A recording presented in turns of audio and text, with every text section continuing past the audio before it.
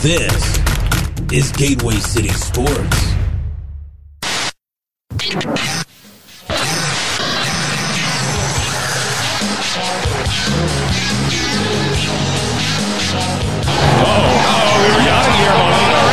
in the face of Brandon Phillips, and now he is turning over. Now, wait a minute, hold on here. Now Ted Simmons is getting into it, throwing punches at Madlock, and down they go as the bench is cleared. Edmonds hit 42 home runs during the regular season, and we are going to Game 7 in the National League Championship Series.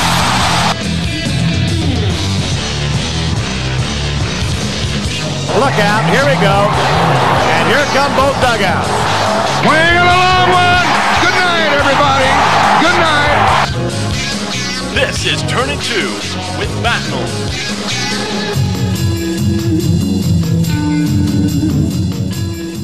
Hello, Cardinal fans, and welcome back to another episode of Turning 2. It's going to be episode number 5. And actually on this episode, I have turned the tables, and Ron is actually joining me this time. So, Ron, how is the weather in your neck of the woods tonight? Oh, weather report. I'm used to doing this on my shows. And it is going to be strange for me, Matt Knowles. I'm going to have to get used to no. I'm the guest. Shut up. Answer the question. So I'll I'll try to change behavior on the fly here. Weather.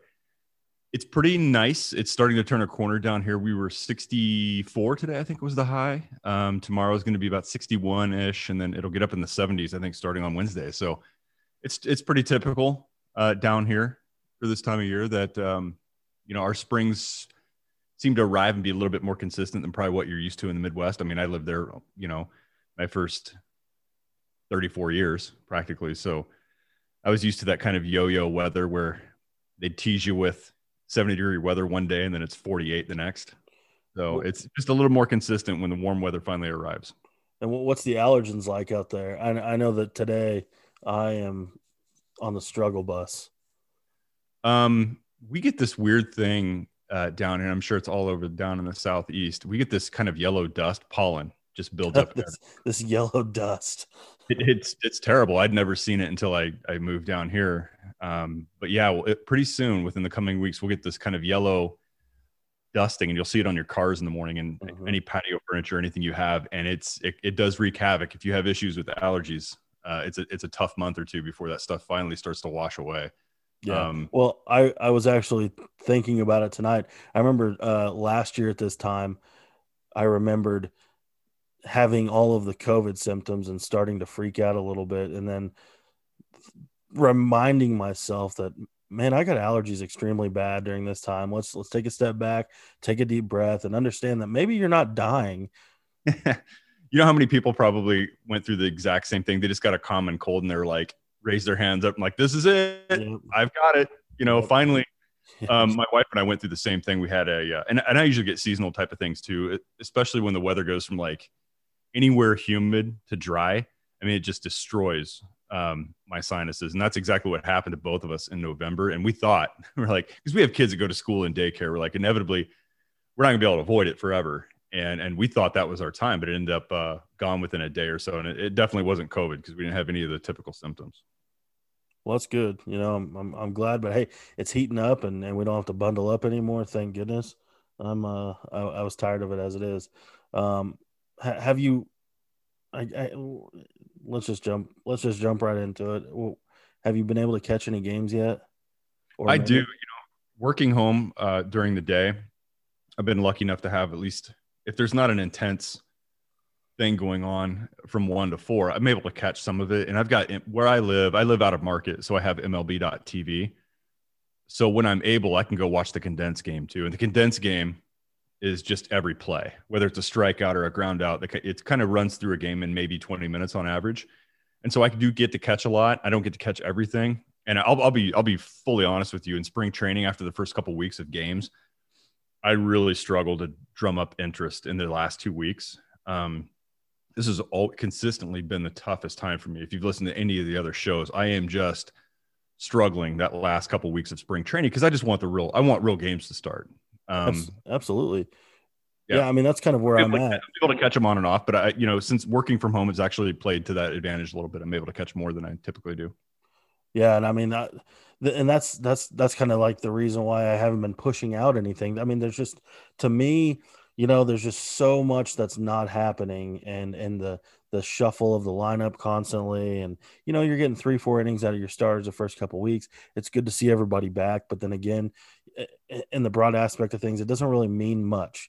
I mean, outside, I won't mention any names or anything, but there's a certain somebody that's hit a couple bombs the past couple games that has really opened my eyes as of recent. But I mean, other than that, you just have your looming issues with a couple players that I hope they turn around. But again, it is spring training, and even Nolan Arenado is hitting 220 something. So I mean, it's nothing to write home about. But also these guys that are hitting sub 100, just a hair over 100, it's got to be concerning for a few people.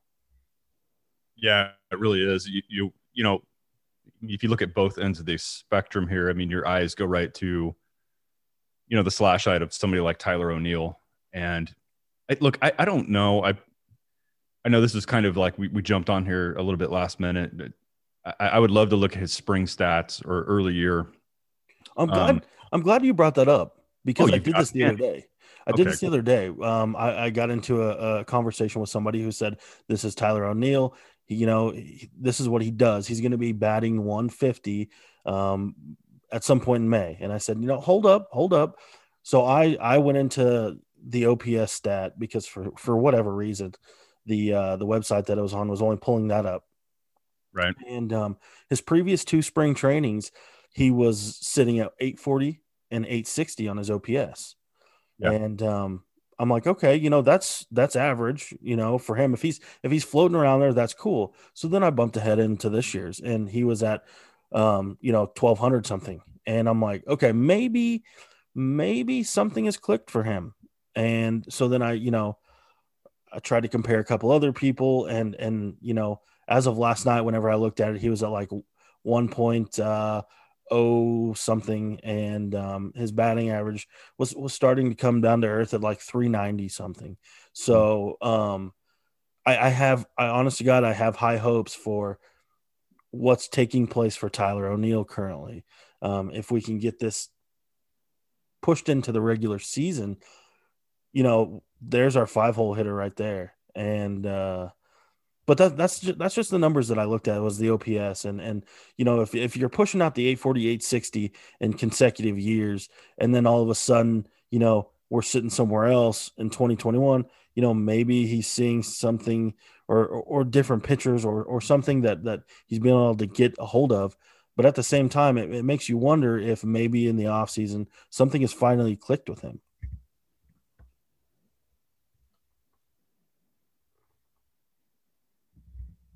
You there? Yeah. Oh, sorry. You must have fizzled on me just for a second there. Look, with Tyler O'Neill, I'll come clean on my view on him. I had written him off literally in the winter, and I think I had maybe the last season as well. I really believe that we were just getting another version of Randall Grichuk. Big, strong kid, but just can't figure out his strategy at the plate. Getting beat by off-speed pitches, that outer half of the plate, anything off speed, I just don't know if he's going to figure it out. And so I had written him off, and I hope I'm wrong. And I genuinely mean that. I stand more to gain by being wrong, usually when I'm making baseball predictions than I do being right. So I like what I see. I like how he came out of the gate in 2020, to be honest with you. Over those first few weeks, I thought he was taking different bats. I thought he looked good. And then, of course, he's not in the starting lineup when it come playoff time, and neither was Harrison Bader most of the time. So it just kind of tells you, like, when the rubber meets the road, right? The manager's going to put the best team out there, and those two guys weren't in that starting lineup very often. Yeah, and I mean, I think a lot of Tyler O'Neill's issues is consistency, and we've seen that with other players that have gotten full-time opportunities elsewhere that St. Louis has passed on. And I'm hoping that, like I said, I hope this is the player that we are seeing moving into the full 2021 season, because I mean, he's a huge asset, and it's kind of a game changer for the Cardinals lineup if Tyler O'Neill is what we are seeing right now. I mean, obviously, we're not going to see the 500 average. I mean, if we do, okay, pull your Ted Williams out, let's play ball, but I don't think that's going to happen. So, I mean, let's have him come down to 275, 280, and I'm fine with that. I am absolutely fine with that. Yeah. Well, I think, I mean, any of us we'd take a 250 average out of him if we knew it was going to come, right? If we could place a bet or get a guarantee that he's going to hit 250, 260, we'd all take it because he's never been there before. Not over an extended look. But you know what, Matt knows what I think it might help him is that you have two big bats in the middle of that order now. They don't have to rely on him to be that middle person, right? They don't have to. I think they want to, and rightfully so. But the Cardinals outfield batted 7-8, 6-7-8, 7-8-9 a lot last year. I guess 7-8-9 because they had the DH. But I think that by simply having a couple big bats in the middle of that order, I think that is going to help him. He didn't have that last year. Truncated year. I get it. It was short. Ozuna was there the year before, but he wasn't that great. Very, very, streaky hitter. I just think that some of the pressure will be, well, I mean, he might have a different type of pressure, but I think is what's showing up in that lineup every day. I think maybe he has a little bit less this year. And then he might have a little bit more. I know that sounds crazy, but this is like his make or break year as far as his career with the Cardinals, I think. So, look, so far so good. This is exactly what you want to see a player doing in spring training. They're making the most of the opportunity. This is what you want to see. And so I went to the high end of the spectrum right now and say, look, these are numbers that stand out. His slash line is great. His numbers look good. I know his strikeout rate's a little bit up. I don't know. I'm a little bit torn on that one because at times I'm like, I'm tired of guys going up there looking for walks, taking pitches that they can hit, and then whiffing on pitches that they can't. I'd rather him go down swinging sometimes and trying. So, look, so far so good, man. I've liked what I've seen from him. Of course, we're all like going into that being a little circumspect. Like, is he going to be able to carry that through in the major leagues, facing a major league rotation? And that once the league adjusts to him, whatever adjustments he's made, how's he going to respond to that? And I think that's the question that the Cardinals want answered. And so do we as fans. What do we really have in this kid? So we'll see. I think he's going to be in the opening day lineup, and he's probably going to be, 5 or 6 in the order, I predict. I don't know. What do you think? Yeah, I mean, that's where, I mean, if in the next 10 days, if he just doesn't go, I mean, hell, he could go 0 for 15 at the plate and still be better off than some.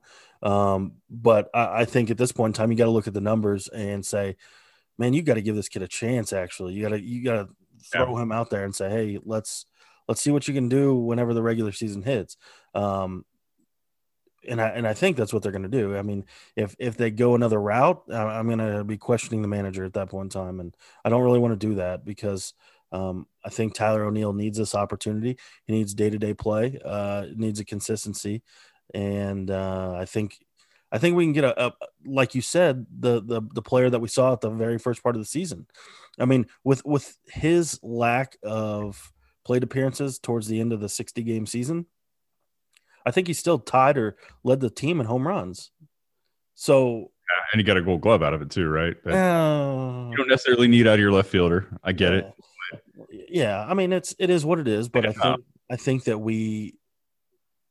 he needs that, and I think we would see a good player. And if we like you said, 250, 260, if we get that out of him, I'm all for it. I'm absolutely all for it, and we'll take it and run. Better than the 150 that we saw last year.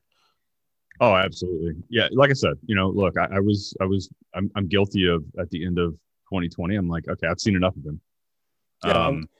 But that's kind of how our minds go though. We see something over and over and we're just get done with it. But I think we've seen different versions of him, right? We've seen Randall Grichuk. We've seen, at times Harrison Bader can be what I think is, I don't know, him and Matt Carpenter may be fighting for this title in my mind, but I think Harrison Bader's been one of the most polarizing players that the Cardinals have had in a long time, at least as far as fans go. Well, let's head first into it. What are you doing right now? What are you doing with that right now? I mean, what do you do? Oh boy. I mean, I don't know. Here's what I said. I'll stick to my guns. And I think I said this, I don't know, Matt knows I can't keep inventory of what the hell I've said on each and every podcast or what I've posted down. But look, I think with Harrison Bader at this point, he's probably going to get the nod, right? To go into opening day as the Cardinals center fielder, because, and I only say it because I don't think anybody else has really stepped up and made that decision for Mike Shildt. And I think until somebody else does, until somebody else has a performance that's so above and beyond, like can't miss, I think that's who he's going to go with. I think that's who the front office wants to go with. They put a lot of faith in Harrison Bader. You know, they think he's a part of the future. And I think they felt that way for many years. They're just waiting for him to arrive. And unless Lane Thomas or Justin Williams or Austin Dean or somebody else just says, no, you can't keep me out of the lineup, I just don't see it happening. So I think he's going to get the first crack at it. Whether he holds on to it or not is. Yeah, I don't know how long that leash will be, honestly. I mean, you can't essentially have two pitchers in your lineup. I mean, one, right. That's what it would be to me, is another pitcher with, oh, well, we're not sure what we're going to get out of him. And I don't know. I talked to Kyle Reese a few weeks ago. I had him on Ruffled Feathers at Two Birds, and I think he's got pretty good, you know, because I at times I've really seen Harrison Bader still having a role in the team because he's got other skills, right? It's not just his bat. He's got, you know, stellar defense. He's really fast. And I'm like, you know, bring him in as a pinch runner late in the game, defensive replacement. You know, I could see a role for him. And Kyle's right. He said, yeah, but he's a stupid base runner. I'm like, so right, he is. He's excitable, and he's just not, you know, he's not, if you could take Yachty or Albert's brain and put it in that speed, a body with that type of speed, you'd have like a dynamic base runner. But he's he's absolutely right. He's excitable, and he doesn't always make the right call. I don't think he's at the point yet in his career. You know, look, he's better than I ever dreamed of being, but the game still hasn't slowed down for him, right? You still see him make those mental errors. The skills are all there, right? It's just, can he manage that 12 inches above his shoulders? Yeah, absolutely. And I think that's a lot. I think that's a lot of it, is he wants to be a great caliber player, and maybe he's doing too much at a time, and maybe he just needs to step back and say, hey, I just need to do what I can. Everybody else is going to form around me, and maybe that's something that the addition of Arenado will do for him sooner or later. Just knowing his role, he doesn't have to be the player that he was in the minor leagues hitting homers, and like, we don't need you to be a Mookie Betts, man. We need you to get on base and use that speed, right? That speed does us no good if you're not on base. Play the defense you're capable of playing. Great. But we don't need to have him batting 2 through 5 for power. And I think once he realizes that, Matt knows, I think I could be wrong, but he's not a Mookie Betts. No. So I think once he realizes he's a role player, he fits in a role here. And we'd all, right? Would you not love to see him make more contact and bat leadoff? Oh, yeah. We all love it. Well, and like me and you talked about it last year, some point in time, about how with the DH in play, you have Harrison Bader batting 9th. He's essentially a leadoff hitter down there too. So I think, it's not in play this year, obviously, but I think that he needs to be that bridge to the leadoff hitter, which would probably be Tommy Edman at this point in time, but he needs to be that bridge, because we might get a few hits out of our pitchers. You don't expect a lot of offense out of it, and we need that gap. We need the full lineup to what's the word I'm looking for, to become, complete, I guess, if you will. I think all in all, we have a very deep lineup, especially if Tyler O'Neill does not shy away from what he's doing right now. We have a very deep lineup, and, Yachty is Yachty, and he will get what he needs done. You still have the homer and potential out of DeYoung. And if Tyler O'Neill does not change things, we're looking at a very good 1 through 7. If Harrison Bader comes around, and shocks us all, 1 through 8 is going to look really good. And, hopefully the pressure comes off of him a little bit, and he can start doing what he did at the end of last season. I thought Harrison Bader was shutting people up there for a minute, and that's what I would like to see through and through for a whole season. Not just flashes in the pan. And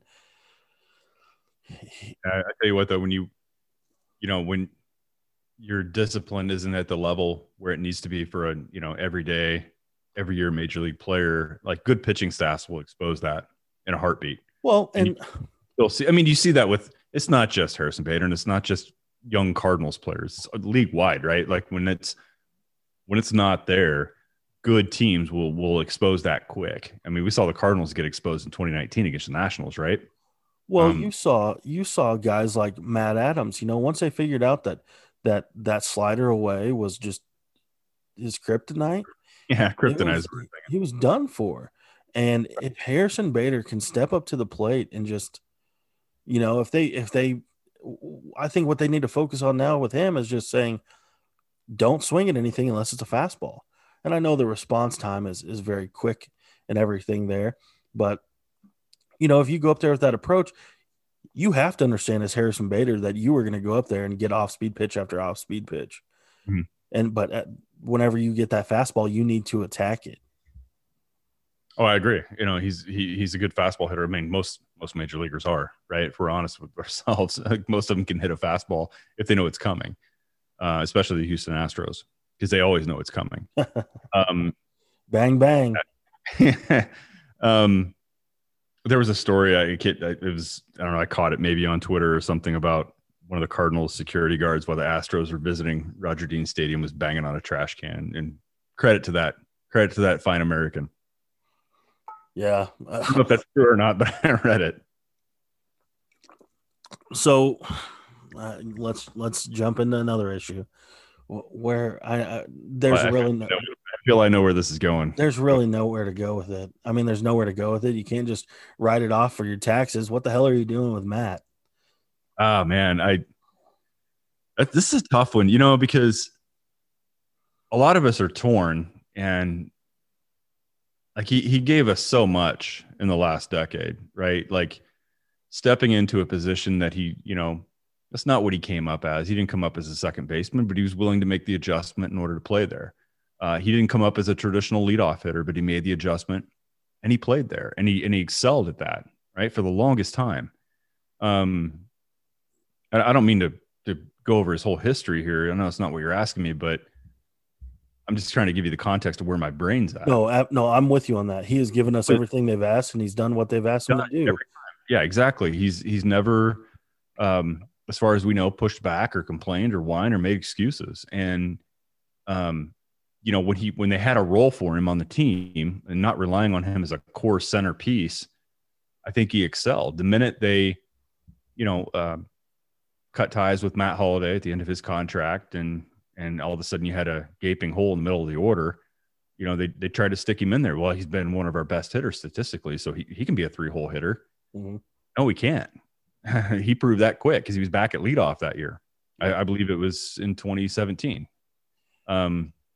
They signed Dex to be the leadoff guy and moved Matt to the 3-hole, if you remember, and he couldn't do it.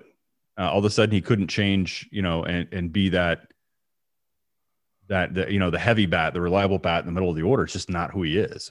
And the aberration that was the middle of 2018 is just that. It wasn't the salsa, it wasn't anything else. He was locked in some ungodly. He was in God mode for like 6 to 8 weeks, and he's never recovered from that, man. I believe that if I look at one thing, and this is just my own Ron theory here. I can be proven wrong, but I think once they tried to make him into something he wasn't, I think that was the beginning really of his decline. And we've seen it since September of 2018. He's not been able to recover. I mean, he's not even able to recover 75, 80% of his form, which we would all take right now. Well, and I one of the biggest issues that I've noticed, and it's, I mean, I saw it last year, and I think it's been coming, is just his bat slowed down so much, and with time that's going to happen. Right. But I mean, we can't look at the contract now and complain about it. I mean, they if I'm not mistaken, they signed his extension after his hot streak, and now it's essentially biting us. But I mean, you can't do anything with it. Nobody's going to take it. And I mean, they just wrote one off and Fowler. So, I mean, which I was kind of surprised that they did that. But again, I understand why they did it. They needed to clear out opportunity for, you know, other outfielders. It's been long overdue. Yeah, I wasn't a big fan of the extension when that happened. And I know many say they aren't now. I definitely wasn't then. We're getting into this territory where I feel that I hate to call them aging, but giving extensions to aging players, and that they're essentially coming to bite us in the ass. I mean, you know, Michaelis had that his first season, they said, "Oh, we're gonna get you some more years then," and you know, he had surgery and had the season off, and now, you know, he's in question again. And right. You look at Carpenter's extension, and I mean, it's just like, you know, holy shit, when do we just stop throwing money down a hole and invest it into something good? It's kind of been their, you know, most thing though, right? Like you can go back to Alan Craig was extended, Wong was extended, Piscotty. You know, they've kind of gotten to the rhythm of doing that, and sometimes it works, and sometimes it just doesn't. Yeah, that one for Michaelis. I know he wasn't a system guy, right? They signed him as a free agent out of Japan. Good signing. I mean, kind of under the radar thing that happened for him. He had a really good year, and I think you're probably going to get into the rotation later, so I won't jump the gun here. But I'm just talking about extensions. Yeah, I don't know if we'll see things change necessarily. We know it's not going that way with Jack, right? I think we can safely assume that at this point. Yeah. Well, I don't know. I guess we'll see. We'll see how he does this year, because so far spring has been kind of iffy on him. But and you know I know that last year was an odd year. You know, you don't want to put any blame on anything or whatever, but you know, I noticed today.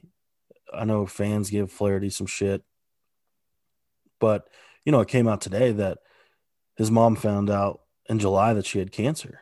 All that, yeah. You know, and got to weigh on his mind, right? Jack loves his mom. You can tell that from the interactions, from the photos you've seen. So, you know, and it's just so easy for fans to go, this is why he's doing bad now, you know, but you toss in COVID, you toss in, you know, all the stuff going on behind the scenes that nobody's outspoken about. And it comes out today, you know, with that. And it's just, you know, that had to be sitting on his brain for, you know, essentially the entire year. Sure. And you think back to Stephen Piscotty dealing with his mom's issues too, right? That, you know, those things that players are dealing with, they're dealing with real life too. And sometimes we forget that as fans. Yeah. We think they're just athletes. They got lots of money and they get lots of attention. Everybody loves them, but you know, they have to deal with everyday life stuff too. And yeah, I saw what you were referring to with Jack's mom. I saw it on Twitter tonight, and I did not know that. I don't think anybody knew that. Yeah, and no. Certainly had to weigh on the young man's. Well, mind, for sure. I mean, you throw your COVID stuff into everything with at-home issues, and it's just it's not going to sit well. And I mean, you can't just, a lot of times we as humans just can't shut our brains off and go pitch. And no, you can't. It's called compartmentalizing, right? And I can give you an example. My wife would hate me for doing this, but she's asleep right now, so it doesn't. Plus, she never listens to anything I do. You know, she's very good at compartmentalizing things and just going to work during the day, shutting it off. Even we were stuck at home, she was able to do it. Like, she was able to actually effectively tune out the noise of the kids being in the background. I don't know how the hell she did it. She's like Superwoman. I couldn't do it. Some people just aren't able to do that. Not everybody's wired the same way. You know, I see it all the time. I think it's what you were alluding to. The you know, the people that post up or tweet out, you know, just shut up and pitch. Mm-hmm. It's not that easy for everybody. I'm sure some people can do it. There are others just, you're not going to be able to do that, man. I mean, the stress of, I mean, think about it. You have a family member, an immediate family member that is going through chemotherapy during a pandemic. I mean, my God, you know, and you've talked about, what COVID did to the 2020 season. Like, I don't put a whole lot of stock in what happened in 2020. DJ LeMahieu is not a 380 hitter. You know what I mean? Like, so go look at the other end of it. Guys that had a really, shitty year in 2020. Look at the guys that had a really good year. Like, are they really that good? I don't think so. And I don't think guys like, dare I say, even Javi Baez, who had a terrible 2020, he's not that bad. Look at 2020. I mean, let's keep that away, because I think there's potential that he may not be the elite ball player that that MLB wants him to be, which is fine. I mean, but how much did you hate seeing him on the cover of that game? Because I know you're a fan of that game. Well, I didn't buy a physical copy, so every time the game loaded up, he would pop up. But I mean, it is what it is. Look down. Yeah. I always found other things to do during that time period. I'll tell you what, I've got an opponent for you. He thinks he's God's gift to MLB The Show. I think you know who I'm going to mention. That would be my son. He just turned 16, and he's willing to take on anybody. So really, well, does he have a PlayStation 5 yet? He does. He was one of the lucky few that got it. Okay, good. Well, the game drops in a month, and I will let me get a week under me, and I'll give him a shot. Speaking of, we're going to take a break real quick on everything else. Did he like his card? Oh, he loved it. Yes. Yeah, he absolutely loved it. So I'm actually – I know I'm springing this on you. You have no idea about this, but I'm throwing it in there now because we're talking about baseball cards. So I don't know if you saw the picture of it. I've got a guy. His handle is Sports Cards LJS. He does custom cards. Okay, they're very cool. He actually did a custom Carlson for me, and in the coming weeks, we're actually working on another Carlson card. And if you haven't seen the picture yet, I'll send it to you. But he does really cool work with different things like retro cards and anything newer.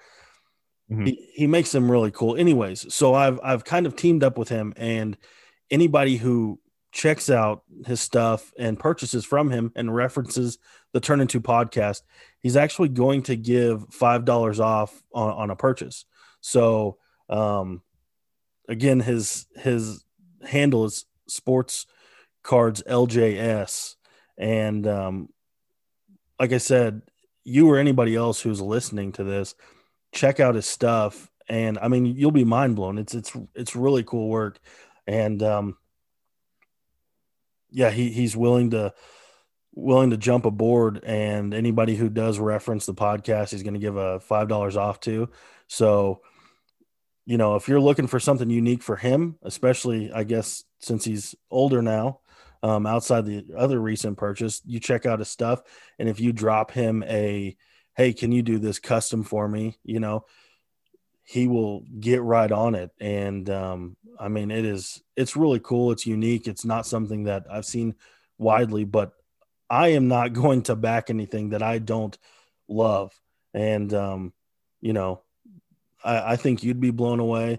I know many people who are like, holy cow, that's so cool. And, just the stuff that I've shared with people, they're like, dude, let's get on board with this. And they're on board. And so whenever you get free time, definitely check him out. What's the handle? What's the handle again? Because I'm writing it. The handle again is at Sports Cards LJS. The name on it is LJ's Custom Cards. It's got a white logo with a shield and LJ in it. I mean, he does some really cool work, and I mean, he gets them done fairly quick, because I asked him a couple weeks ago, hey, can you do this for me at some point in time? And literally within the week, he shot me a message with the picture of the card, and I was like, holy cow. But we're going to work on a custom card where, at least this is what I'm wanting, is a custom card with Carlson on his rookie card with the arch in the background, but he customizes the arch. It's not like he's dragging and dropping images. He's actually customizing it. So check it out. Enjoy his work. I mean, I know I don't know how in depth you've ever been with baseball cards. Obviously, you know that it's kind of blown up since the pandemic, but I mean they're unique, they're cool, and No, man, I used to no, I used to be heavy into it when I was young. Look, I think shit. At your age, you probably had that rookie mantle card then. that was like that was the holy grail. I saw that here's the thing. You remember the I don't know who put them out. Beckett. It was the Beckett price guides, right? Where you would just you'd be able to buy the magazine and it'd tell you the whatever card's worth. Absolutely. And I remember always being just fascinated because as you flip through Beckett, it only went back so many years. I mean, this is a literal catalog, right? There was no, when I was collecting baseball cards, folks, there was no Googling shit like we can today. There was no website or app that did this. It was, you buy the Beckett guide and that was your Bible as a baseball card collector. And I remember just like Mickey Mantle rookie card was like, that was the holy grail in that Beckett guide. There's nothing worth more than that one. And it was $2,500. I think it was on average about what it tracked at. There was obviously like the Ken Griffey Jr. rookie cards and Jose Canseco rookie cards and stuff, just things that would be like $40 or whatever. And you would hope that you would open one of those up in your Donruss pack.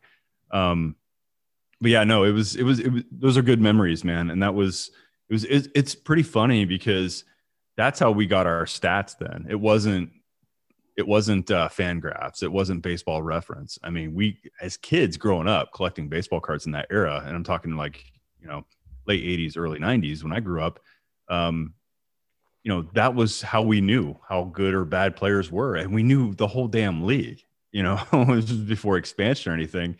And you got that top set, you got that tops traded somewhere in the middle of the year. Mm-hmm. And that was our internet for baseball.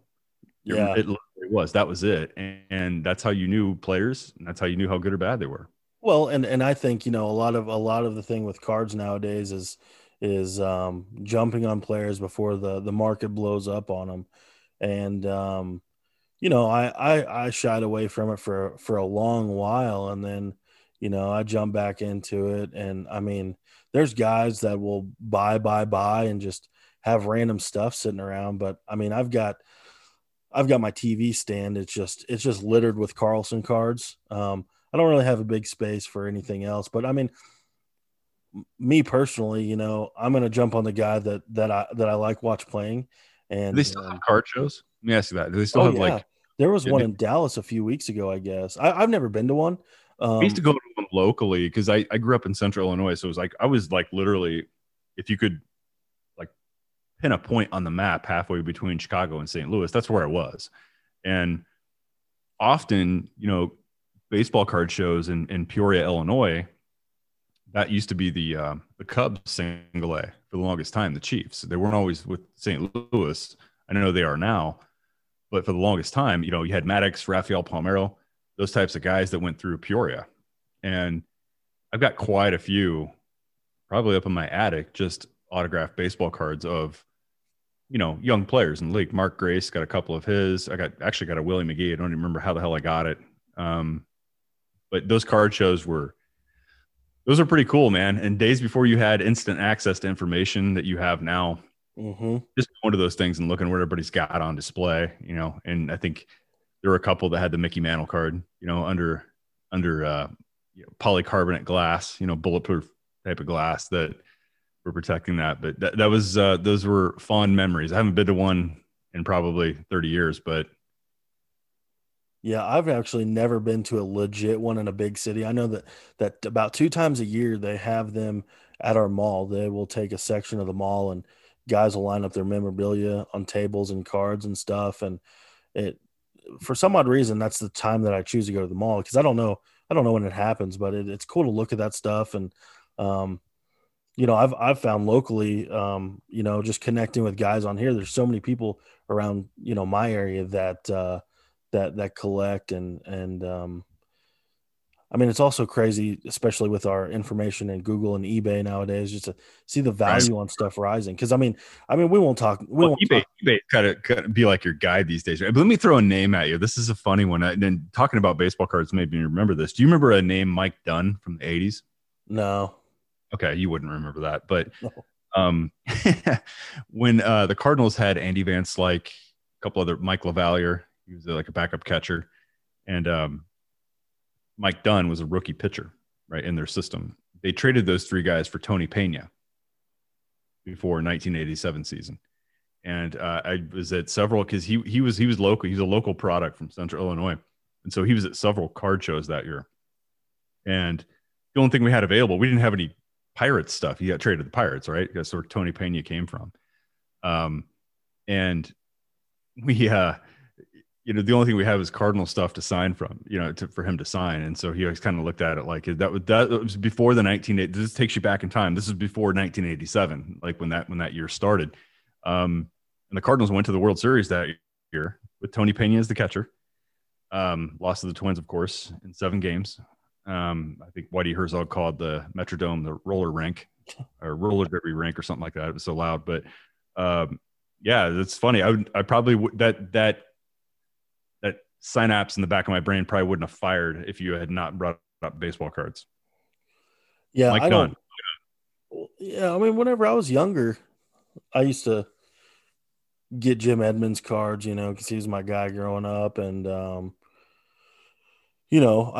didn't keep the best care of them. I wish I would have. Not that the value would have been there, but nowadays I preserve my cards pretty well. But I mean, I don't need to talk monetary value by any means, but I know you got the Carlson card for your son for his birthday or whatnot.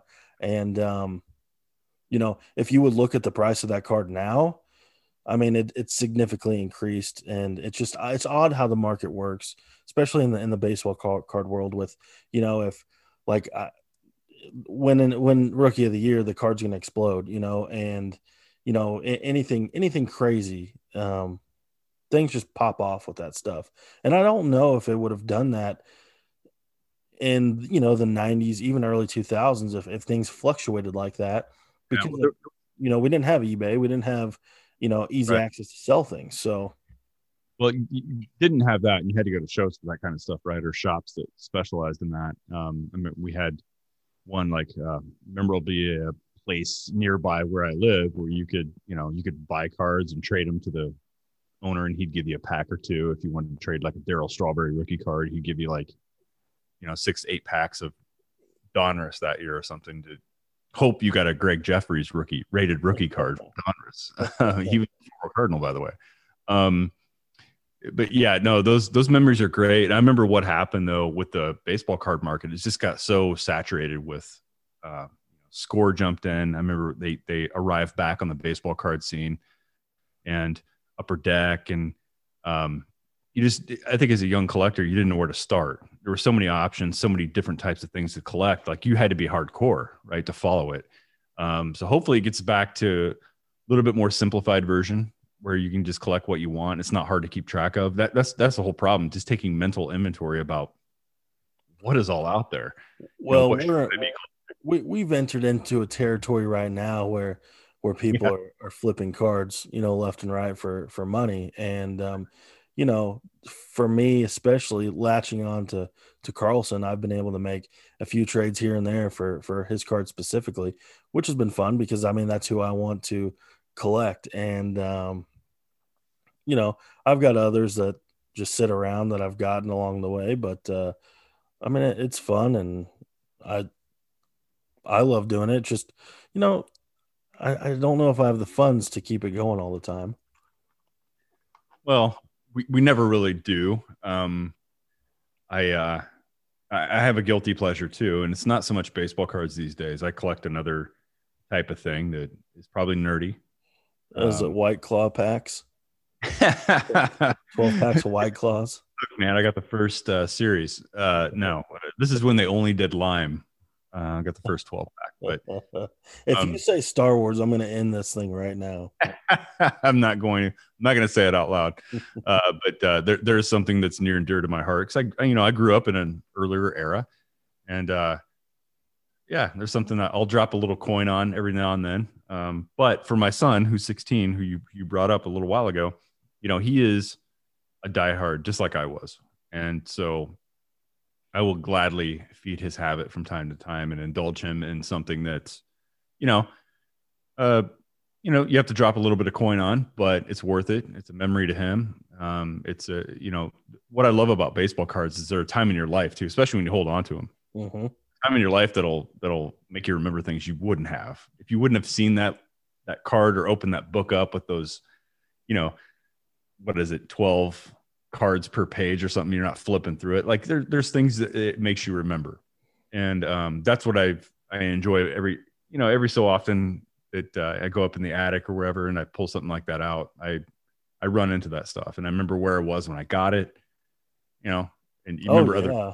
So one of my first autographs was obviously Bo Hart during his run and gun. And that was the first one I've ever gotten. It's a wild story and I'll tell it real quick. So I was in Kansas City, Cardinals Royals series. That's all we could afford growing up because St. Louis is so much more expensive. And, the team was coming back into the dugout. All of us kids were lined up, behind the dugout. And Darryl Kyle actually threw me a ball. And then, people are asking him to sign autographs, and he says, "Hey, I can't right now. I got to get ready, blah, blah, blah." Well, a few weeks later, he passed away. So then that next year, Bo Hart, I believe, now this was a few years ago, but I believe that Bo Hart, started coming on. And I actually, first time I stood outside after a game and got him to sign it. And that was a cool moment for me as a kid because, the memories come back to me with Darryl Kyle throwing me the ball and, everything like that. And then, him passing away a couple weeks later. You hold on to those things, and I don't think as adults, I don't think it hits us every day, but we see an item like that and we're like, holy cow, so yeah, those. And I tell you what, the Cardinals caravans as well, those are so good, growing up. And I'm sure I don't know, they probably didn't have those whenever you were growing up, but for me, I got to attend those every once in a while. And they were a blast, and, the players, they loved it. And,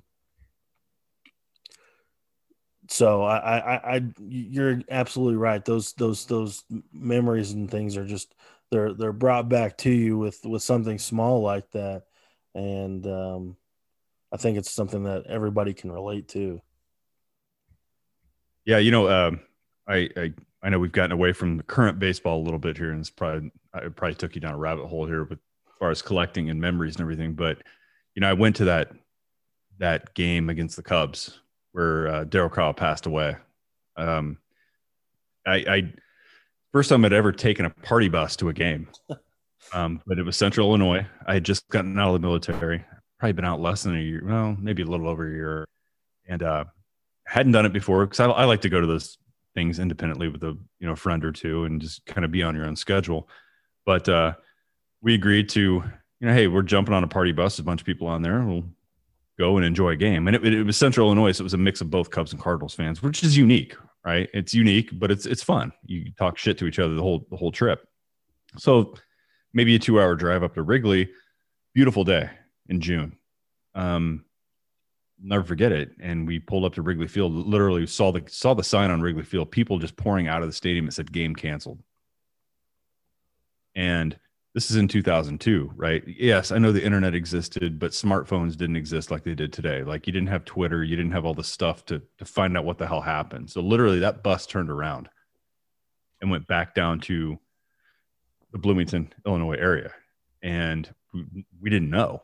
We didn't know why it was canceled. We didn't see, Joe Girardi's speech to the crowd until, much later in the evening.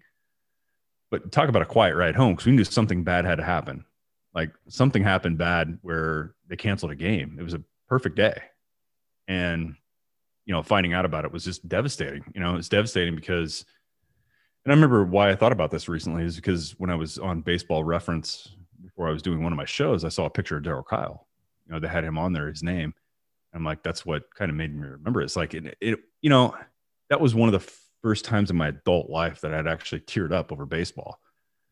And it wasn't because I missed a game that day. It was because a 32-year-old man passed away who had a family and young kids and, you know, went to bed and never woke up. That was the tragedy of it. And we had just lost Jack Buck, a week or two before that. Yeah. And so it was 2002 was a tough year. Good team, made it to the playoffs, you know, made the move for Chuck Finley to come in and throw for him late in 2002.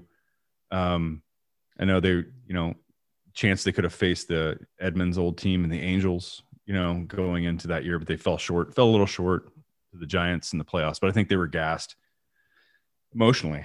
And yeah, it was a tough year, tough memory, but yeah, Darryl Kyle, you threw his name out there. That's pretty cool though. He threw you a ball. Yeah, no, and that's what I mean. And hell, I was a young kid at the time, obviously, and you know, at that point in my life, I hadn't experienced death within my family or anything else, you know. And you're like, how does this happen to somebody who, you know, Right. just essentially interacted with you, you know, as a child, as a kid, you know, that those things aren't necessarily supposed to happen, and you know, it just kind of hits close to home, and it shouldn't. I guess it shouldn't have affected me like it did, but I mean, you know, it's one of those guys that you know, you saw on your team all the time. You literally just saw, you know, weeks prior, and you know he's not around anymore. And you know, Darryl Kyle was a decent pitcher, you know, from what I remember and watching him pitch. I didn't get to listen to much Jack Buck growing up, but that or I didn't pay attention that well. Well, that was you know, my childhood soundtrack was Jack Buck and Mike Shannon, which is another name that if you want to go there, we can.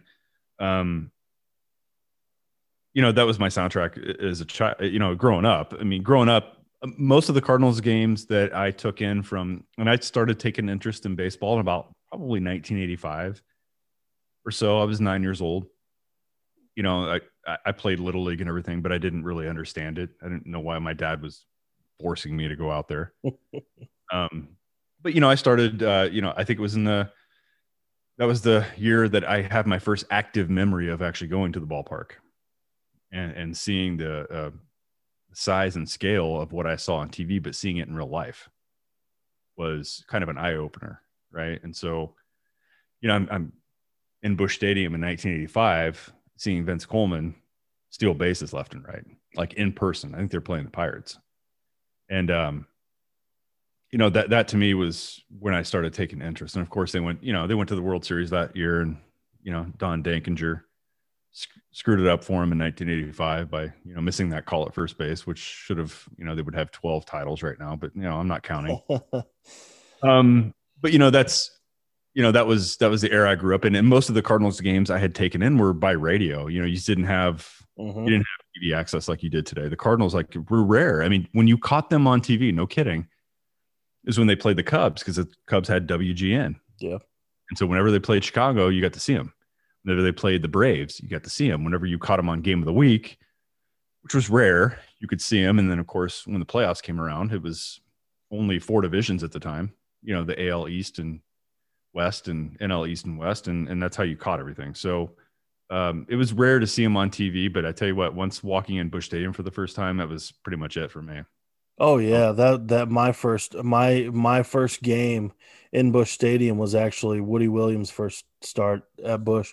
I think it was his first start overall as a Cardinal. I love him as a Cardinal, like a player that nobody really knew, right?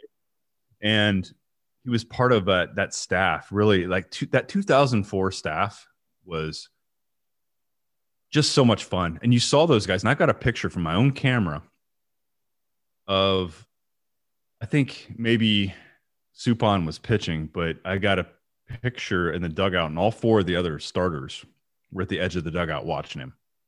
You know, Matt Morris, I don't think Carpenter had arrived yet, because I think he was recovering from injury. But you saw Williams, you saw Marquis, and all the other guys that were there in 2004. It was really cool. I love that staff. I love the closeness of it, and I think, you know, some of that closeness was from having that kind of legacy there. You know, when you had all those redcoats, those guys like Bob Gibson, and you know, players, you know, tragedies that happened like Darryl Kyle. I think there was a closeness to the St. Louis team and organization for a few years there around all of that, and I think that was really, I think, just in my time as being a hardcore fan, that was kind of like a golden era, right? It wasn't just because of their success; it was because of the way the rest of the country viewed the Cardinals. Oh, I mean, they were hated. They were essentially hated. But, I mean, that's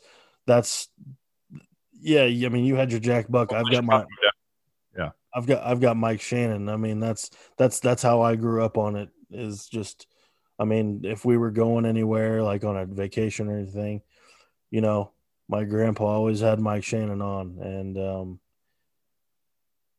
I mean, you enter into his last season, you're like, yeah, Mike, you know, he may drink a little bit, he may be, you know, he may not know how to pronounce certain people's names, but that's what makes him unique.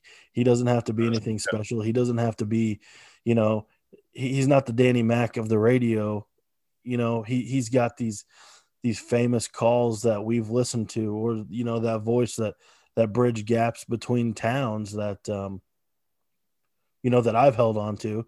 And, you know, I couldn't tell you how many times I've listened to him call David Freese's ball off the wall in 2011. But, you know, it's going to be sad to see him go. But at the same time, you know, somebody's got some big shoes to fill. And, but, you know, that very well could be, you know, your younger kids' gap if they enjoy baseball, if you listen to the games. I mean, I think for a lot of people, especially the you know, the teens, the younger 20s, that their voice of the TV is going to be Danny Mac, and you know, his calls, and you know, we've got endless memories with this ball club, but I think Mike Shannon departs the radio booth, you know, it's going to be different. And I know there's people that don't care for him for whatever reason. It's probably because they expect elite broadcasting, but you know, Goldschmidt will always be Goldschmidt to me, or whatever he says. So, well, yeah, I agree with you. I mean, he's, you know, look, and I grew up around, and I'm still friends with a fair amount of Cub fans, and they felt the same way about Ron Santo.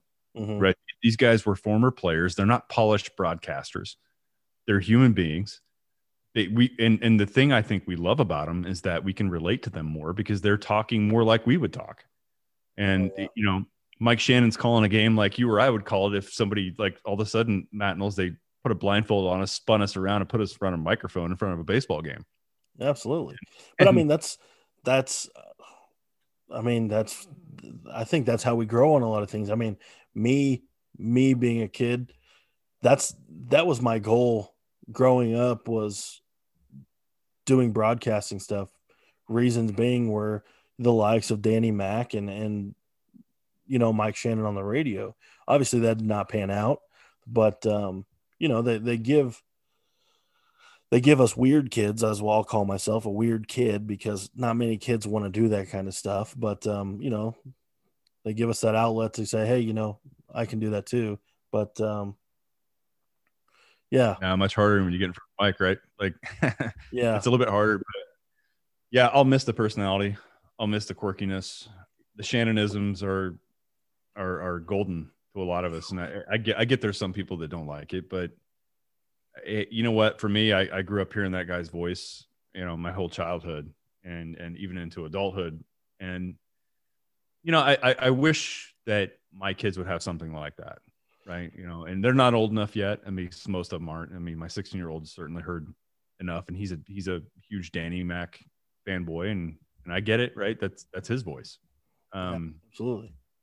And so we'll see what the young ones can drum up. I'm afraid, since I live out here in Charlotte, North Carolina, it would be more probably like Duke, North Carolina, something like that. I'll just not familiar with. Put MLB TV in front of them all the time, and I try, man. I mean, you know what? The only thing that my 10-year-old, he just turned 10, which is crazy, but the only thing he sat with me and watched was the first Battlehawks game. Really? That's it. Like he's rarely sat down and watched a sporting event. And he plays baseball and everything, but you know, look, the kids, you know, everything is competing for their attention, whether it's Fortnite or games or everything else. It's like it's really hard to, you know, it's different. It's different than when I grew up, and it's a lot different from when I grew up, and probably different than when you did. So yeah. I don't know. How about the pitching staff? The pitching got away from baseball for a while. Yeah. So how about the pitching staff, man? I mean, because the way I feel about it, I know this is your show. I'm not trying to take it over. I promise I wouldn't. But I think the anxiety exists right now, and we certainly have, you know, questions around position players. But I mean, isn't it the rotation at this point? It's kind of like, let's not overlook this one. So I think they missed the mark on signing, you know, one of Odorizzi or Paxton just to have an arm there. I think that if things are looking a little off for the rotation, you know, they'll probably start looking to make moves. But I truly feel like, and I know there's people that think, you know, we need to stretch them out and, you know, have some more time healthy. But man, I want to see Alex Reyes in the rotation. I really do. You know, and are they going to give John Gant a chance? I mean, or are we going to move towards the looks of a super pin? You know, I don't know. But obviously there's tons of question marks right now with the rotation.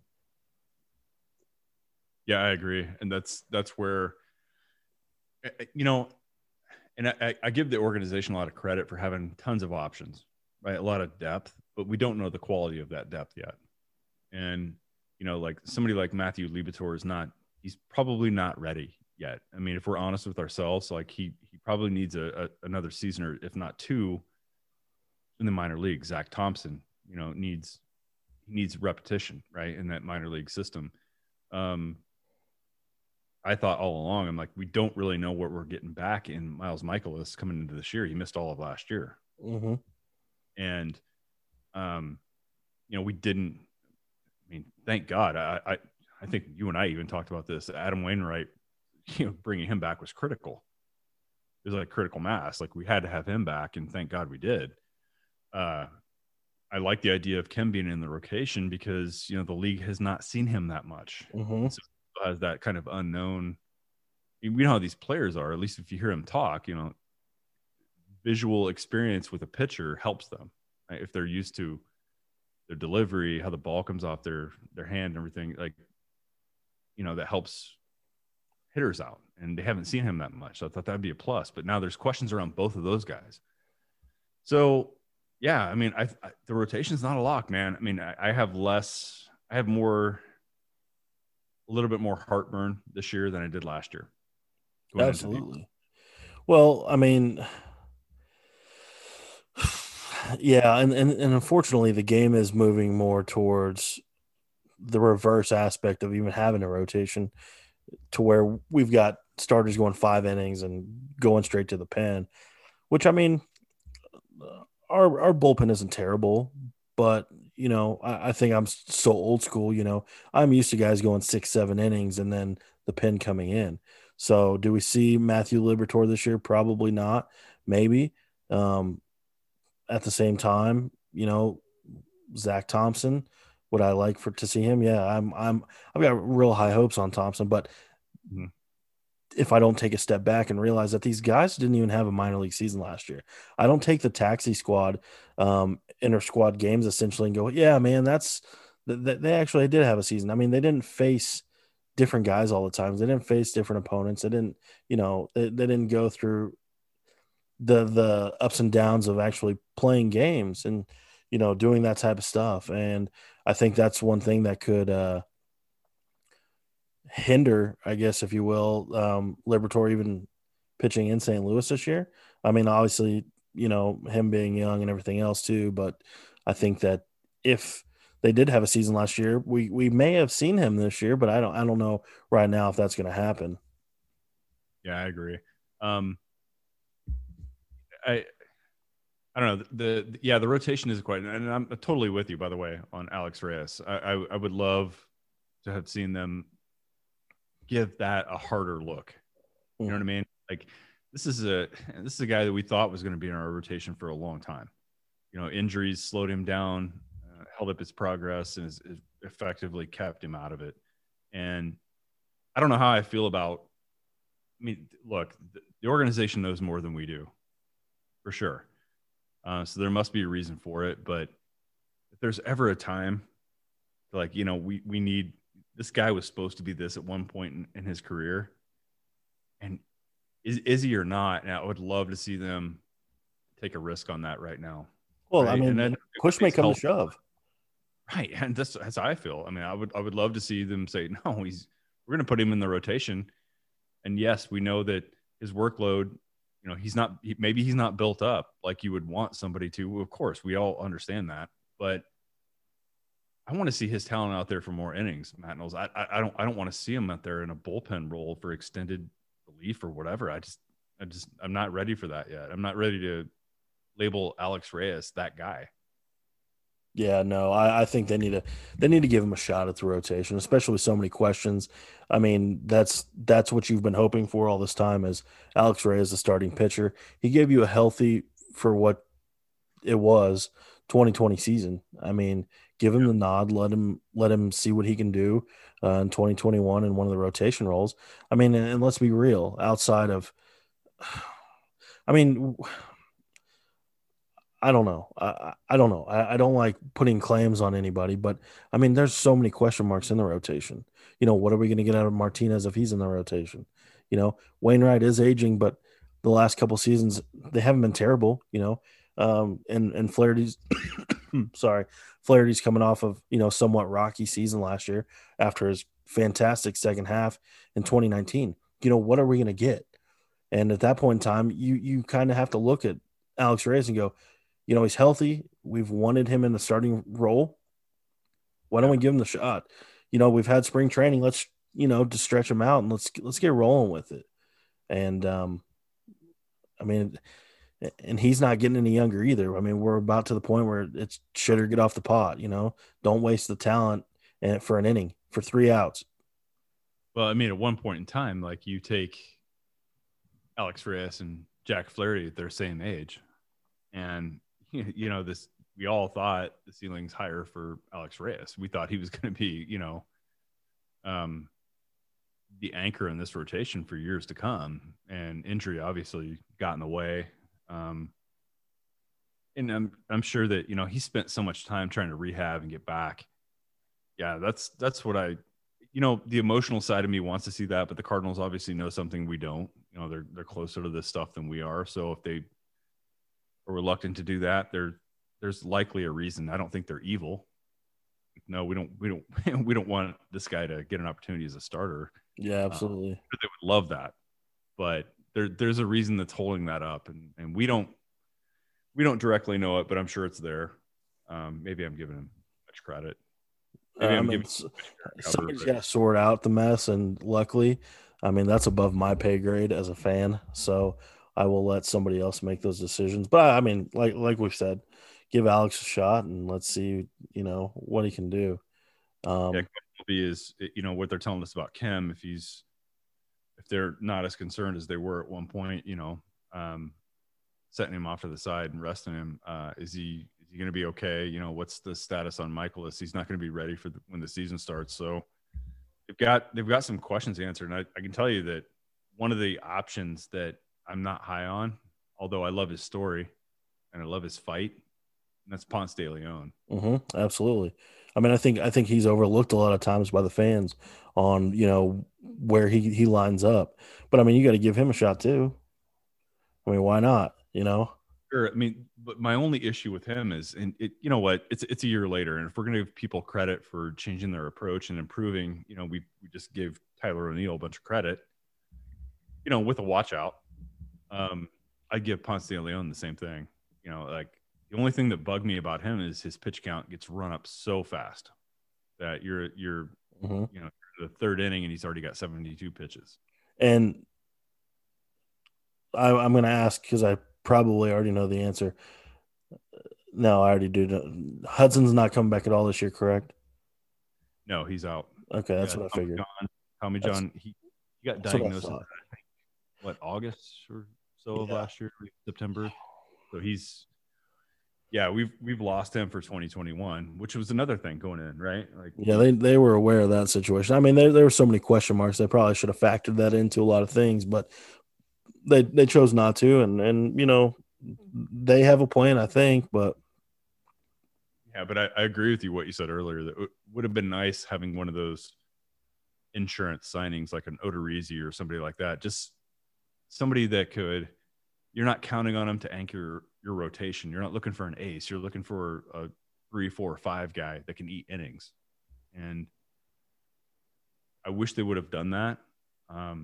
It's not my money, but I wish they would have done that though. It would give me a lot more certainty going into the year. Oh yeah, less worry, I guess. So let's jump ahead to opening day 2021. You, Ron, walk into the clubhouse and Schultz says, Ron, today's the day. You've dedicated your whole entire life to this team. You're making the opening day lineup. Don't fuck it up. And I want the order. Okay. How you would write it up and the player, not who you think, but who Ron wants to start and positions on opening day. Okay. I don't think this will be that hard. I have Tommy Edman leading off. I have Dylan Carlson batting second, Goldschmidt batting third, Arenado batting fourth, O'Neill batting fifth, Molina sixth. I have DeYoung seventh. I have, wait for it, Lane Thomas batting eighth. And this is opening day, right? So this is against Cincinnati. I do have Jack Flaherty starting opening day. That is my starting lineup. Fair enough. I don't disagree with it. The only thing I would do is if things keep trending how they are, I would go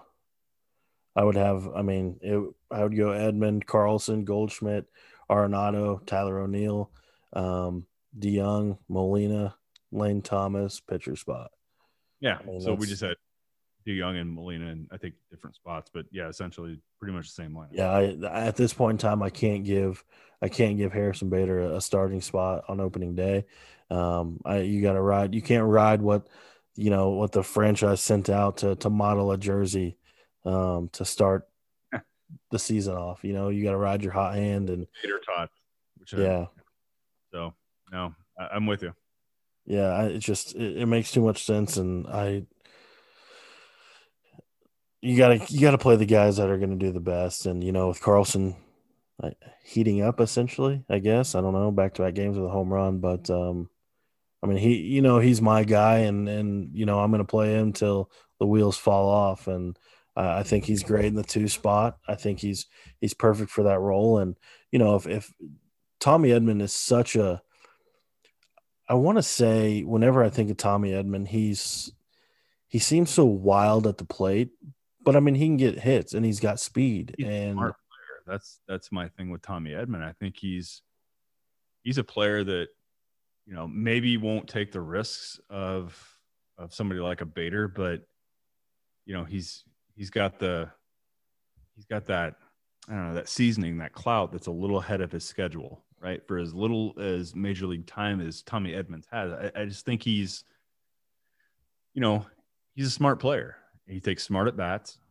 I know that somebody can probably point to one at bat and say, no, that wasn't a smart bat. And I'm sure you're right. But I think overall, right, if you average the season out, I think he's a pretty intelligent player. Yeah. So until somebody steps up and gets on base more often, he's my leadoff guy. There's just no question about it. Yeah, absolutely. You know what? Here's what I was gonna say. Dylan Carlson reminds me so much of Carlos Beltran, even his swing. And you remember when Beltran was a member of St. Louis, he batted in the 2-hole. Yeah. Switch hitter. Well, and the thing for me, I look at some odd shit whenever I look at players and I see how they develop. But Carlson, even in Springfield, he was batting in the 2-hole. Like it was so weird because he was always hitting in the 2-hole. And maybe it's just a comfort thing. And I know a lot of people ragged on Carpenter. Oh, he can't hit anywhere but the leadoff spot. But I mean, I think all in all, I mean, this team from 1 to 7, 8, hopefully 8, we can see a very deep lineup. And I love Carlson in the 2 spot batting, in front of all stars. I mean, literally these guys are all stars, and potential Hall of Fame guys. And, that's going to be well for his career and hopefully his stats moving forward. But it just makes too much sense to put him in the 2-hole with his speed. And, he can flat out hit the ball. And, well, exactly, man. That's why he reminds me so much of Carlos Beltran. And even when he was with St. Louis, he was later in his career. Like he wasn't the Mets middle of the order guy that they signed him for, or he wasn't the Royals or Astros player that he was in the mid 2000s. Like he was switch hitter, could make good contact, smart player, had a little bit of pop, but knew what to do. And so that's kind of where I land, man. He reminds me so much of him. Even his swing. Just watch his swing. He reminds me so much of Carlos Beltran. Yeah. Yeah, it's I'm just ready, man. We're 10. Are you taking the day off on opening day? I probably won't officially take it off at work, but I will probably not be working. Oh man, that's awesome. Yeah, I mean it's a holiday, and I think there's 99% of people who would agree with that, and it's just it's a long ride throughout a full season, but opening day is just it's something else, and it kind of deserves all focus, especially. The tough thing about opening day for me is they open up against Cincinnati, right? In Cincinnati. And Cincinnati is one of these strange markets. While it's in Ohio, it claims this area as its territory. So since I'm a streamer, I might not physically be able to watch the game. Yeah, that's because it's blacked out on MLB.TV here. Yeah, that's ridiculous. Yeah, it is. I love it. Well, and the one thing that I do dislike about opening day, hell, the thing that I dislike about the first week or two is the games in the early afternoon. I cannot stand it. Like just take the day off the next day. Yeah, just start me the season off at 7:05.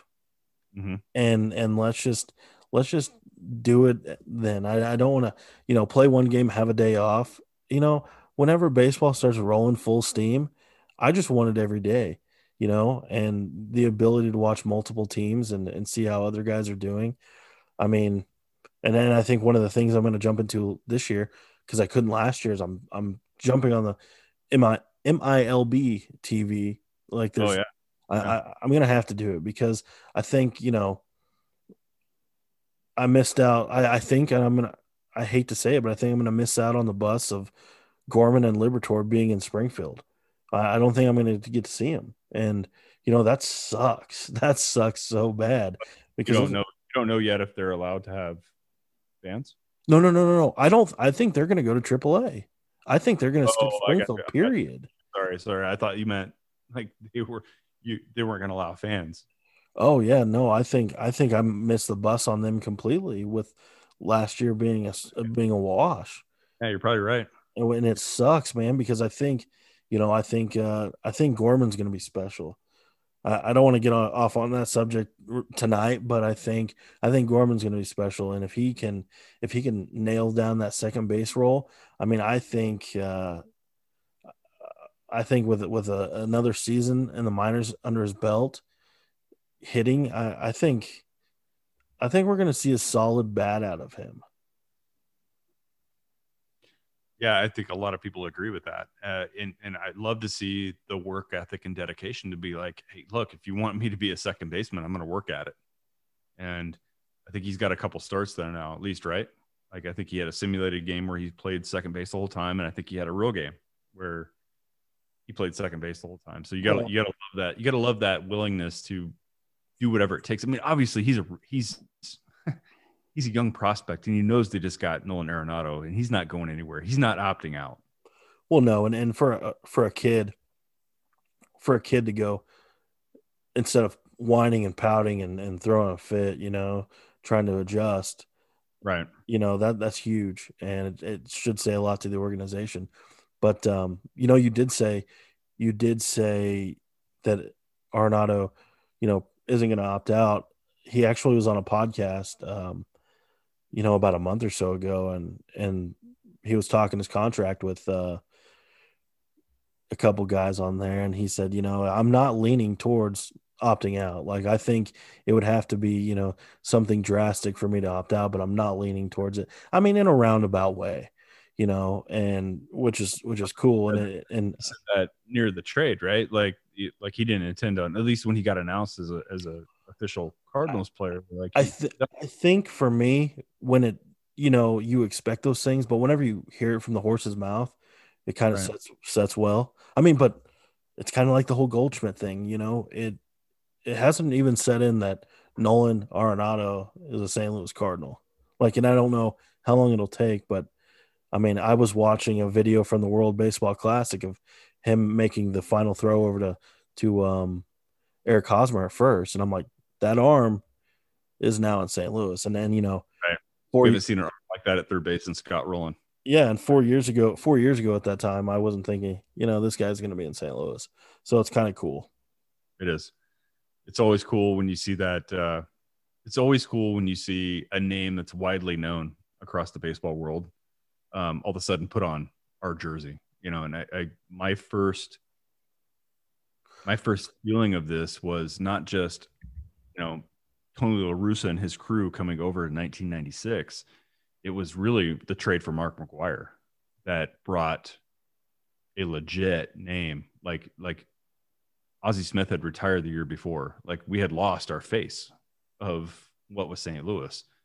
And now in this new era, I think we went without an identity for a long time. Well, and one of the issues that I think is you've heard so much talk in recent years about how St. Louis isn't a prime spot for guys to go anymore. Right. Yeah. And, we just pulled two big names out of the NL West.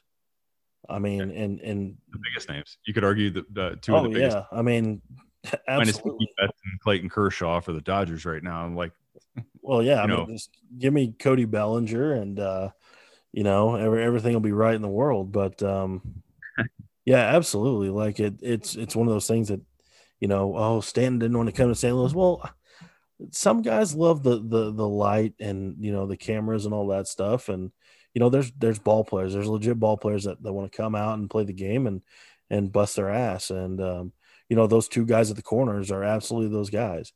So, well, you think about it, right? Like you brought up Stanton, and you're right. He was a coast guy, and he didn't know anything about the Midwest other than he had to stop there for 3 days at a time. His team went through. He didn't know.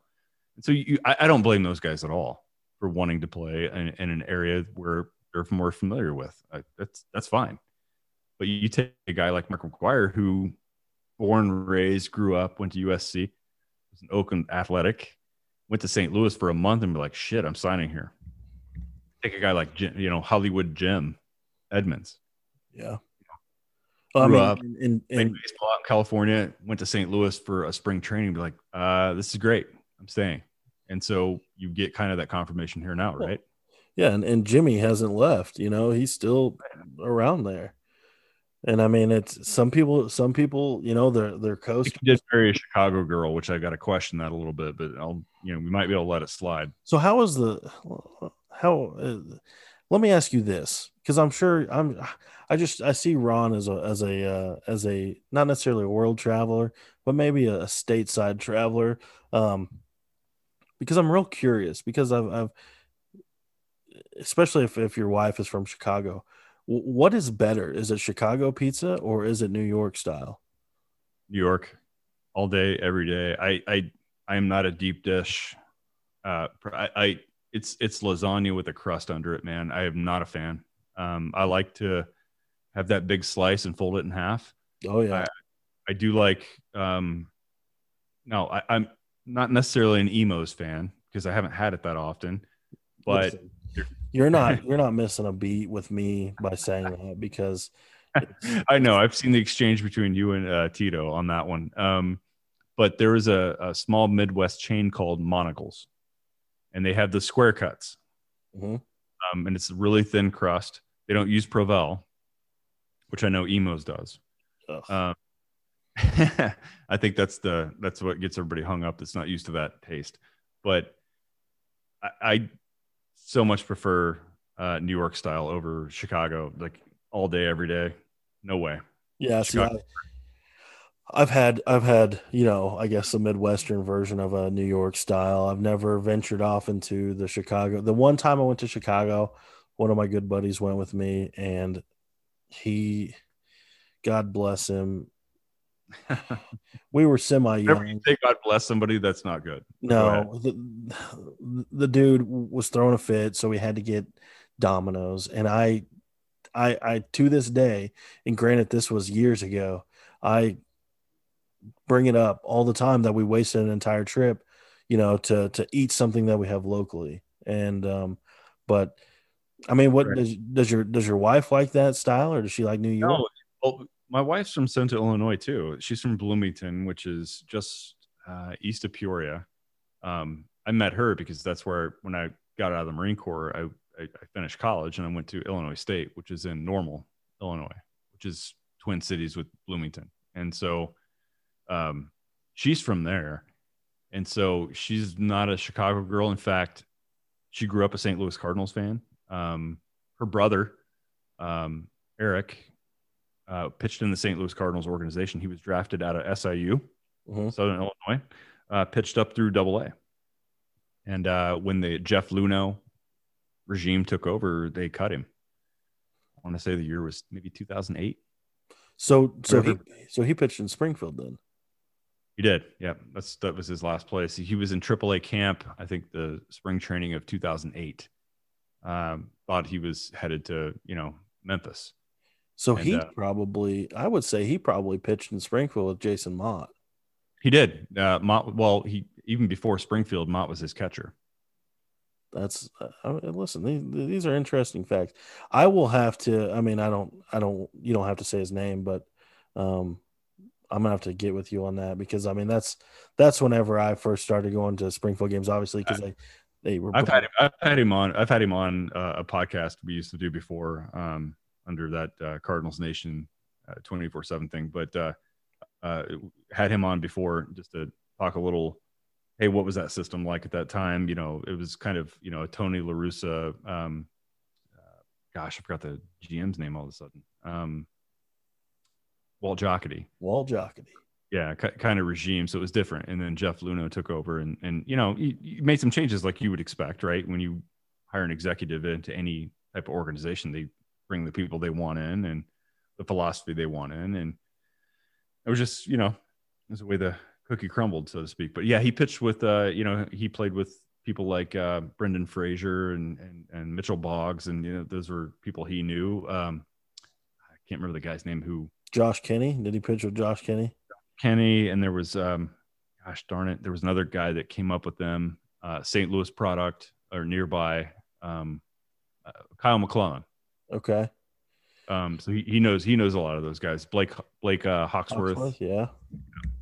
So yeah.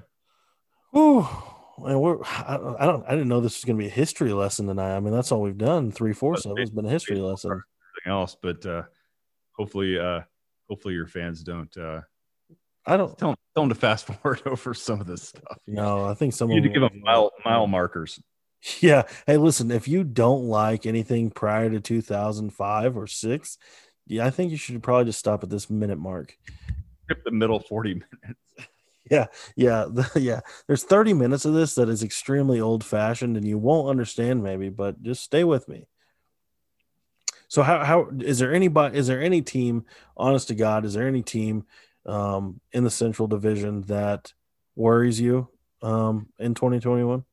The Cubs always do, because if you look at their core team, their position players, they still have a lot of talent there. And yes, they let like Kyle Schwarber go, but they signed Jock Peterson, having a great spring.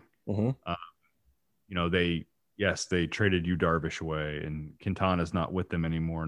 Neither is Tyler Chatwood, who I was never worried about to begin with. But they have brought Jake Arrieta back in a territory he's more familiar with, and quite frankly excelled more than when he went to Philadelphia.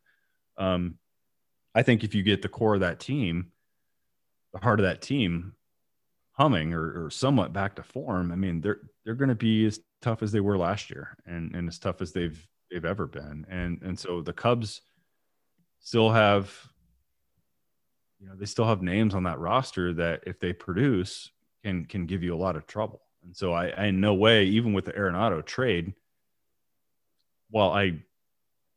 if I'm forced to look at it hard, I probably just give the Cardinals a nod, but I don't give them a nod absolutely. If their rotation is questionable, if the other piece of that lineup, if they can't get things going, the Cubs are going to be tough. I think they have been and they will be, but I do think that this is the Cubs' last run. Oh yeah, much different team next year.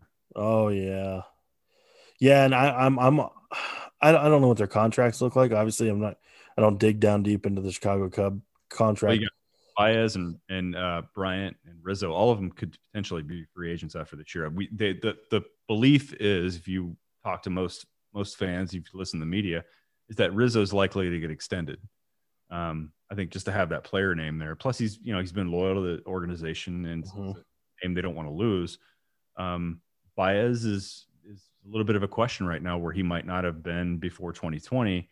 Bryant is absolutely gone, whether it's at the trade deadline or just if they're out in front and they're looking good and they think they can have a chance to get by the Padres or Dodgers, they may hold on to him. But I expect Bryant to probably end up in a different uniform at some point in 21. And I think most Cub fans would tell you the same thing. Yeah, I'd say approaching the deadline, if things aren't looking healthy for them, I think you may see an overhaul. Even if they're up by a game or two. I mean, you have to take a no bullshit look. If you're that organization in the position that they're in, and you go, okay, great. So this is a black and blue division. We're all beating the hell out of each other, and none of us are, 10 games over 500 at the deadline. I think you're going to see, we're not getting past the Dodgers. Even if we make it, we're not getting past them. We're not getting past the Padres. We're not getting past the Braves. And I think you're going to see a lot of that this year, Matt Knowles. I think you're going to see some organizations that go, yeah, we can make it. We're not making it past first round. Yeah. Yeah. I hate to say it, but especially with the Dodgers, it's kind of moved into the NBA super team type of thing. It's kind of, to me, right. And I'm saying this as a Cardinal fan, living through 2004, I didn't really think it was like this then, but it's just kind of gross to me. We had big names, but they weren't, prime players signing for X amount of dollars, blah, blah, blah. But to me, I'd say if anything's close, you're going to see the Cubs dump out. But I don't know if, to me, and I know you talk to more Cubs fans than I do, but I don't know if after the core is gone from Chicago, if Rizzo does stay. Honestly, I'm saying that just honestly. I think he'll want to. I think he's at a point in his career where, unless he just had such a bad experience or distaste, but you got to remember who's left there, right? Like Jed Hoyer was the GM with the Padres that was with the organization, the Padres, when they drafted Rizzo, and he's the one that, as he joined the Cubs, traded for him. So I think that relationship there is very strong. I think you're going to see Rizzo there extended. Well, but at the same time, yes, I think money is a lot of things, but I feel like Anthony Rizzo is one of those gamers at the same time. Once the core is gone, I think they've gone past their point. But I think Rizzo as a human and as a ball player, knowing where that team is going to land, I see him wanting to go somewhere else just to go for a ring. Money talks, and I could see that aspect of it, but I could see him bouncing for a ring at the same time, and I don't know where, but I mean, no, unless they have a showing this year that's so magical that they can't trade those guys away, you're going to see Chicago blown up, I think. But with that said, I still think up through July, I still think they could be pretty tough. You got a lot of guys in a walk year. You got Chris Bryant in a walk year. You got Baez in a walk year. What happens sometimes in a walk year is these guys perform like Marcelo Ozuna did last year. Oh yeah. And, you could run into something like that to where the Cubs are tough, and they end up, they could very well end up being the team to beat. Now they're weak. Their Achilles heel will be their bullpen. Their starters could actually shake out to be okay. But their bullpen is going to be where they're going to have a lot of questions, right? Even with Craig Kimbrell, that name there, what version of him are they going to get this year? And we don't quite know yet. Yeah, which isn't an issue for me, honestly. I don't see. I mean, the only obviously Cincinnati, Pittsburgh aren't going to be any issue at all. I mean, the Brewers really not. I mean, I forget a lot about the Cubs signing Jock Peterson. I forget about that frequently. Yeah, no, I remember it all the time because that's who my co-host on Two Birds was lobbying for the whole off season. Well, was that a 1-year deal or was it multi? It was I believe it was a 1 year. I don't think he got a multi, but he's looking to reestablish himself a little bit. And I think with the Cubs, he found an opportunity to be an everyday player, which I think they're going to play him every day, regardless whether they're facing a lefty or righty. And I think that was the appeal of Chicago to him, which makes sense, right? The St. Louis wasn't. They probably, if they made him an offer at all, it's probably a low ball offer, and said, we're gonna have you in there against right-handed pitchers, and that's about it. And it was going to be a part-time role, not that appealing if you're trying to extend your career. I have no idea, Matt Knowles, if that was their offer or not, if that is the premise. I'm just guessing. But if that was, you can understand why he would have taken the Cubs offer. They pretty much offered him a starting role. So, well, yeah. And I mean, I think it probably would have been an odd deal too, but I don't know. That's a headache thinking about, but I think it shows. I hate to stray off on this, but I think it shows a lack of confidence in what we've got in the outfield as is. Just my thought on it. I could be wrong, but I mean, if you're gunning for another outfielder and I don't know. Well, I think it's for some, it's the fatigue of, hey, let's figure out what we've got in these guys. And for some of us, we feel like we kind of already know. Mm-hmm. And for others, like, no, the 2020 was a strange situation and we didn't get the test that we needed to perform on what we had. Right. And I think the commitment to that, to me, was the Dexter Fowler trade. Right. And you said it earlier, they paid shit damn near all of his salary to just move him out so they could create opportunity for Carlson and O'Neill and Bader and Lane Thomas and Williams to see what they could do and to get them more playing time. They weren't going to be able to do that if they still had Fowler on their roster. So, oh no. Well, we've talked forever. I'm sure people will actually quit listening at this point in time. But where can, if people want to hear you talk again, what's your podcast called, and where can they find your hot takes at? Well, I don't know if I'm a hot taker or not, but you can find me at Two Birds on a Bat, and on Twitter you can find it at Birds on a Bat Show. I do a show every Tuesday-ish called Ruffled Feathers for them. I do Team Arrivals podcast on Thursdays live. You can find that on Periscope while it still exists, YouTube, Facebook. It's Team Arrivals podcast. My handle on Twitter is at TOR_Ron75. Awesome. And remember, anybody who's looking for a badass card, go check out LJ's Custom Cards at Sports Cards LJS. And you can find all of my other episodes and this one on iTunes, Google Podcasts, and Spotify currently. But other than that, let's get ready for the opening day. It's coming up, and we'll catch you next time.